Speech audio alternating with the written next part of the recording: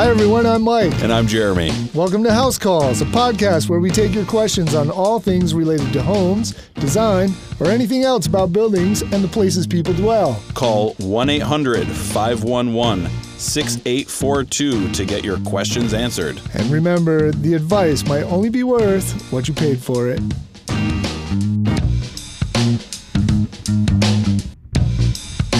JK, Michael. we have a caller, local guy, right here, down the road. Let's get to it. His name is Alan Brett. Ring it. Hello. Alan, this is Mike and Jeremy at House Calls Podcast. How you doing, buddy? Good. How are you? We're doing all right. Good. It's good to have you on the show. What's going on with your home? What's going on with my home? Well, I'm getting to the end of my interior renovation, so that's a good thing. Oh, nice. What do you got going on? Oh, we did everything. We've been up here, I guess, 2.5 years now. We bought an old house that was a cabin added on to. Probably hadn't been renovated since the 70s, maybe. So we pretty much did everything. New floors, new sheetrock on top of the old, new windows, new roof, new heating system. Pretty much all the major components. Just finished the bathroom floor the other day. It's the last interior project. I'm really happy about that. Did you heat it? I did. Nice. Absolutely. Way to go. Electric pad? Yeah, it's like a 1/64th inch thick, 32nd inch thick mat. Love it. Yep. Great. Yeah. Awesome. So what do you got going on? So that was the interior, but I had a question about our exterior. It's a aluminum sided, probably over old wood siding, 8-inch old style aluminum siding, which I like. Mm-hmm. Yeah. And on the eastern side, which is kind of weird, it's not the most weather beaten side. There seems to be some chipping of paint. Mm. I'm assuming this thing was painted at one time, because I don't think factory aluminum siding would peel. I agree with you. Yeah, that's my thought. So, it's a white house. It's cute. Kind of can look like a mid-century modern house, depending on the accoutrement. But, the thought was maybe we should paint this at one point, I'm not sure if that's going to go there. I'll see how we think about it. But the question was, what's the best way to prepare the surface and paints and primers for doing something like that. I know it's been done. I'm always wary about painting over things that were factory painted. Yep. Shelf life and such. But I know people have done it. And I've seen some nice examples of it around the area. Where are you calling from, Alan? Phoenicia. Nice. Phoenicia, New York? Phoenicia, New York. We're on the Creek of the Esopus. I think it's the only Phoenicia besides the Middle East, right here in Phoenicia, New York. I would think so. Yeah. And also, you might be the first caller ever to use the word accoutrement on the House Calls podcast. So I just want to say, I feel like I just went up a notch or two. This is momentous. Thank you, Alan. Thank you. Are you? Do you plan on performing this work yourself, or are you hiring a painting contractor? As with most work done here, it's all self-driven. I got to tell you, my background is construction. Okay. A 40-year career. Started out as a cabinet maker in New York City. Oh wow! And last 25 years is basically spent project managing interior renovations, mostly hotel work, big hotel work. Okay. So we do, 600 rooms and bathrooms at a time and stuff like that. Just light work. So, light work. So, I learned a lot. And since we moved up here and I retired, I was able to use my skills that I had put away for so long to, do this work myself. And I got a lot of satisfaction out of it. It's been a lot of fun. Not to mention, I saved thousands upon thousands of dollars. Yes, yeah. That's the biggest thing. Yeah. Yeah. What approach were you thinking about taking? Well, I kind of thought, you need to scuff it up and do some kind of primer, although I'm not sure what kind, and I'm not sure what kind of paint. Now, the next question is how do you apply it? And obviously, spraying would probably be the most efficient way to do it. But, I don't know. With an 8-inch siding, you may be able to roll it too, and which isn't the end of the world, I agree as far as spraying. I don't know if you own a sprayer, I think that's a no-brainer. I would definitely spray it. I think the devil's in the details, as you know, and prep work, especially with painting, is really important. So I think the key thing would be any paint that is peeling, get it off if you can, and then I don't know, maybe a spraying a bonding primer first, and then spraying your finished color. When you spray like wood clapboard siding, very typically you see guys backbrush it to give it some texture and to make sure it's actually getting in the wood. In the wood fibers. Correct. Right. But you do not backbrush aluminum. And the only reason I know that is because I had a friend, this was back in Syracuse, I had a friend who was a painting contractor, and with aluminum, he used to just spray it and walk away from it. Just keep a wet edge, spray it, and that was it. No backbrushing, no tinkering. Right. Prep and spray. You mentioned rolling. If you roll it, you might get that orange peel effect as well. So, Yeah, which it seems to have a little bit of, actually. Are you okay with that? Yeah, I am. I mean, it's not, listen, it's not an interior wall. It's not a super shiny surface. So you're not picking up a lot of reflection on it. I think if you look closely, you can see it. I'm just not sure. Spraying, obviously, it could be, again, even with spraying when we used to spray interiors, your masking ended up being more time than, that's right. Yes. That's right. than the spraying, That's right. Yes. So again, but that's typical of painting, isn't it? I mean, it's all It prep. is. It is. prep. It's all The prep. painting's nothing. Yeah, I guess the problem with spraying outside is just the atmosphere. Is it going to be breezy? Is it going to be windy? Sunny? Exactly. Yeah, and what's blowing around? Yes. We're in the woods over here. Right. We're gonna have pine needles embedded in our paint. I mean, if you don't, Could Mike, be worse. Mike, what do you think? I think if Alan doesn't really care about an orange peel, and it's just more manageable, and you don't have the problems of overspray, the crazy masking everything off, what do you think? I think he should roll on battleship gray paint and then paint white over that. No, I'm kidding. Maybe I'm not. I don't know. Battleship gray paint seems to last for multi-decades.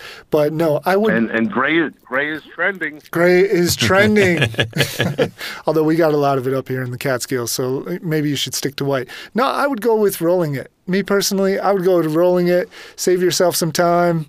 If you're comfortable with it. Now, you said aluminum siding. You may want to take a light sanding to it, very light. I'd probably go like 180, but that means you're going to need a pile of pads because they're going to start filling with paint. So, I might hit it just to mellow out some of those hard edges where the paint chips and all that. Now, the other option is you can get it blasted. You can technically, but I'd be a little concerned about that with aluminum. The softness of aluminum, yeah. What kind of bonding coat do you think? I mean, yeah, that's a good literally question. What kind? I mean, like an oil-based or acrylic-based? Or No, oil-based is on its... Well, first of all, it's aluminum, so you don't really need oil-based because oil-based was always good with wood, right? So, I actually know the answer to this. Yeah. I have another friend who's a painting contractor not far from where we are in Cooksaki. Yeah. And they basically told me that a bonding primer, specific brand name, is 123, and that's from is that Zinsser? Right. Yeah. You got it. So Zinsser 123. It doesn't cost a ton of money, but they always use that as a bonding primer when prepping PVC trim boards like AZEK. They always use that first and then their finished color. And I've used it and it worked in that same application. Yeah. So and it's mold and mildew resistant. Correct me if I'm wrong, Mike. Yeah. I think Alan might be the closest thing we've had to a contractor on the podcast. Alan, have you ever heard of Family Handyman magazine? Yeah, sure. I used to get it. No way! That is excellent. We just talked to Mike Berner from our Family Handyman magazine, and those guys are great. So, well, hopefully that answers your question, Al. Yeah, well, if you guys are around, stop by and look at the house one day and see what you think. Sounds Absolutely. good. Sounds good. Yeah, thanks for your help. Really appreciate it, guys. Hey, thanks for calling in. Thank you. Have a good night. Do you think we helped that guy?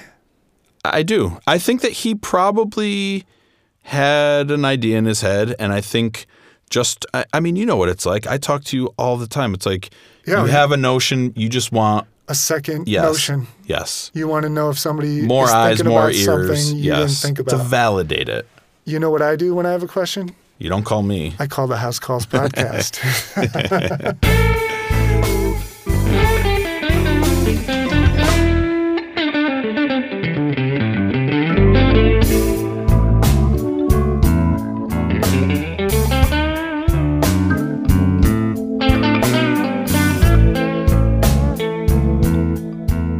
So homeowners or tenants understand the difference between studs, joists, rafters, and trusses. Because we help them with this, right? We help them with this. Yeah. I think what we should do for our listeners is make the distinction between, are you ready? I'm ready. Cement and concrete. Oh, this is a great one. It's that cement truck, right? You got to call the cement truck. When I was a kid, we called it a cement mixer. Now I call it a concrete truck. My kids call it a concrete big truck. Oh. My babies, as you call them. Babies. So I think we should talk about the difference between cement and concrete. This is a good one too, actually. So what is it? Here's my understanding. Let's start with cement. The ingredients in cement are lime, sand, Portland cement, and water. And when you add water and mix it, it makes what we know as cement. Concrete is those ingredients, but with a heavier aggregate, which is usually stone, maybe minus the lime. Am I close? I don't think so. Really? Here's the cool part. Concrete is all those ingredients you talked about, including aggregate. So concrete is lime, sand, aggregate, which is stone, and the stone size matters. Of course, for your application. And then, of course, last but not least, The Portland. the cement, The Portland cement. which is the stuff that makes it get really hard. And the amount of cement in the concrete mixture determines how much PSI, which is pounds per square inch, that concrete can hold or support, which is pretty cool. The strength. The strength And the unit of it. strength is pounds per square inch. That's right. So typically, you would see concrete in structural things, flat work like sidewalks, garage floors, basements. You would also see concrete in poured walls, sometimes countertops. The cement that people refer to as cement usually is maybe what you and I might refer to as mortar. So mortar between concrete blocks, mortar between bricks. Some people might call that cement. Is this more confusing? Absolutely. So concrete, sidewalks, floors, poured foundation walls. Cement, stuff that bonds other materials, bricks, blocks, stonework. And what about blacktop? What's that? What kind of cement is that made with?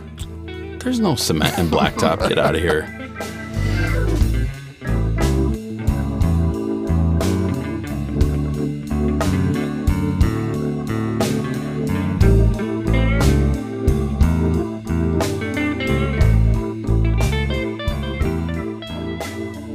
Michael, we have a follow-up call. No way. We do. Oh my It's gosh. with Quinn from... Do you remember where she's from?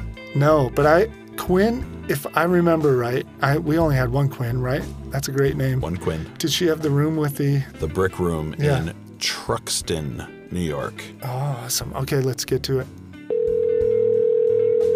Hello. Quinn, it's Jeremy and Mike from the House Calls podcast. How are you? Good. How are you? Quinn, we are great. If I remember right, you had a some sort of masonry room that you needed to convert into a bedroom, but it was too cold during the winter. Is that right? Close. Yes, Okay. it's close. So this is my stepson's bedroom. Yes, right, I all remember. brick. Was Head to an toe addition brick. on the house, all brick. Yes. Yeah. So on one end it had a door, so we got rid of the door. Okay. And while your advice was much appreciated and noted by all, I'm not sure that we move forward with that. Let's hear it. Wait, let's hold on. pause a second. We got to What did you recommend? We got to tell the listeners what the recommendations were and why. So brick floor, brick walls. Yeah. My suggestion was to put sleepers down, insulate between the sleepers, Yeah. put a full subfloor down That's over right. the sleepers, Yeah. and then the finished floor, and do something similar on the walls with drywall. Right. Your suggestion was to Skip the sleepers skip the sleepers to take Zip-R, which for the listeners is an 4x8 sheet. OSB sheet with foam attached to it. Correct. Yeah. Factory laminated. Yeah, it's not coming apart. Correct. And that was your suggestion. Lay it down on the floor and lay it on the walls and tape the seams. Insert drum roll, please. Quinn, what did you do? you end up doing? Okay. We got rid of the door on the one wall and then built a 2x4 stud wall filled with R13 insulation and sheetrocked it. Then on the opposing solid brick wall, built another 2x4 stud wall, filled it with R13 insulation, and sheetrocked it. Okay. The ceiling had beams that were going down through it, so there were spaces where he actually filled the space in between the beams with R19 insulation and then sheetrocked over it, so the whole ceiling is much lower but obviously insulated. Good. Okay. Pause 1 second. I don't mean to interrupt, but I'm Okay. going to. Who is he? You just said he. Oh, he is my husband, who is also my contractor. Quinn, I have bad news. Uh-oh. You have to get a new contractor. I'm kidding. Are you though? I sort of am not, and I'll tell you why. Quinn, would you like our honest assessment? Well, I want to hear what Yeah. this guy, did on the floor too. Oh, yeah. What did he do on the floor, Quinn? Okay, this is the fun part. So he laid plastic over the brick, Yeah. Yes. then used 2-inch rigid insulation, Cool. Yes. Yeah. then 3/16 or 1/4-inch Luan, Okay. and vinyl plank flooring. Okay. Interesting. That's not bad. That's pretty good. And he just let it float. He didn't fasten it to the concrete or anything, right? That's correct. Yeah. It's like- It's not a bad idea. I recently read an article where that was referred to as a raft. People love that word for a raft slab, all that stuff. But yeah, it's like a floating floor Well, almost. it entertained me, Mike. All right, well, at least I you got a liked good it. laugh. But what about those walls? Jeremy, honestly, Quinn, can I lay it out straight for you? Please. We typically don't. Anytime we have a masonry issue, we typically don't stud and use fiberglass straight to the masonry these days. We used to an awful lot, but we don't anymore for specific reasons. And I'm going to let Jeremy kind of dwell on that. Well, I'm not the building scientist that Mike is, but I think the concern would be vapor barrier, Yep. dew points, Yep. condensation. Yes. So I think R13 is good. I think it's a little bit light. I don't think you have anything to be concerned about by any means. Don't let Mike scare you. Don't be scared. Don't be scared. When warm air meets cold air, and the two touch, especially on a solid surface, they're a solid surface some way, they're going to condense. Just like our glass of ice water. It's going to condense. It's going to have water in it, right? So the cold glass of water condenses with the warm air outside the glass, and now you got liquid on the glass. The same thing happens on 2x4 studs, or even the back of sheetrock, or even in the fiberglass insulation. So what happens at some point, the warm air is going to meet the really cold air of that masonry behind it, and it's going to condense. And usually that happens right in the middle or somewhere thereabout in that fiberglass insulation. So what happens is moisture starts accumulating in that fiberglass insulation, and that's really bad for walls. It's not the best thing in the world. Now, the reason we recommended the foam on the floor and the walls, rigid foam or Zip-R, is because that rigid foam is actually a vapor barrier in and of itself. And when it's taped and air sealed when it's properly. taped and air sealed properly. So our biggest concern as builders these days is that dew point. That's what Jaron talked about. The dew point is where that warm air and that cold air meet and they create water. So we found out through past builds, especially tightening homes up really tight and not allowing them to ventilate properly, we found out that that dew point started happening in the wall, collecting in the fiberglass insulation, and in the middle of winter, when it drops down to really cold temperatures, that water in the fiberglass actually freezes. It actually becomes frozen. Interesting. So technically, you now have, and I hate to put it this way, you have ice cubes in your wall. Right. And then those ice cubes thaw, and there's water in those walls, and that's like, and it's typically why we try to not do that these days. All right, so let's try to help Quinn here. Am I the worst bearer of bad news there is? No, it's not. Don't say that. It's nothing. I don't really think it's bad news. It's nothing really bad. Right. So first of all, okay. So keep in mind, you guys, this whole thing is really not even a permanent solution per se, Good. because it's a 14-year-old's room. Perfect. Okay. 14-year-old boy's room. So likely it's going to be destroyed over the next few years and need to be redone. That's one of the things I was going to point out. You'll probably get 10 to 15 years out of the room, maybe. Oh, I don't think we're going to need anything like that. Good. Perfect. Great solution. And it was probably affordable. Yes, Yeah. I do believe it was. So, Jeremy, both of us lost this one. yeah, nobody took our advice on this one. But I'm going to tell you what, based on your needs, what you did with it, it's perfect solution. Yeah. I think it's a great job. I agree. Quinn, thanks for following up. Yeah, I This is appreciate you following incredible. up. Thanks for your help, guys. Absolutely. All right, take care. Have a good night. You too. All Bye. right, bye-bye. I honestly think they're going to get their lifespan out of it, and it's going to be a non-issue. I think you frightened her. I think I But it's like you have to. You got to be honest. The You gotta reason I tell them wanted what's to be gonna happen. honest and frighten her a little bit is because what I would fear personally is that the boy would grow up, the room would stay permanent, and eventually they would start having black mold issues in their house and be Right. concerned. So I'm not for people living with black mold, so I try to avoid it and educate people as much as possible so they don't have to deal with it. Super quick question. Yeah. Do you think a poly vapor barrier on the studs would help that? No, only against the wall. You want it against the wall. So you would want to plastic line the wall first before the studs went up. I didn't want to mention that because it's all said and done.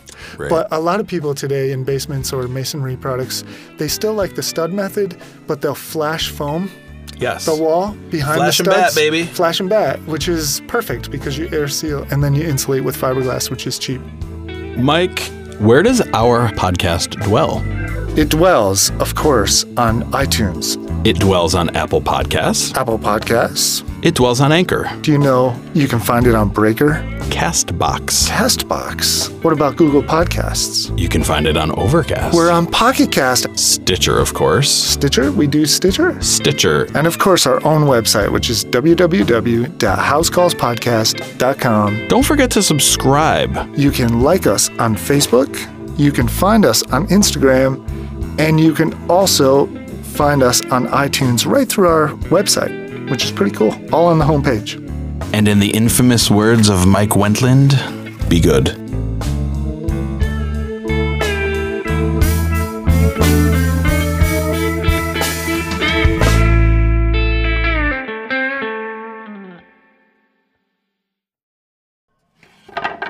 Thanks for listening to the House Calls podcast, recorded at Silver Hollow Audio with your hosts, Mike Wentland and Jeremy Castle. Produced by Brett Barry. Closing music, Octa Blues by Kevin MacLeod. This episode was sponsored by our friends at Rowan Woodwork, custom cabinetry in Kingston, New York, featuring a new team of highly skilled cabinet makers. Find out more at rowanwoodwork.com. Call us so we can feature your home question on the show. 1-800-511-6842. That's 1-800-511-6842. Until next time, thanks for tuning in.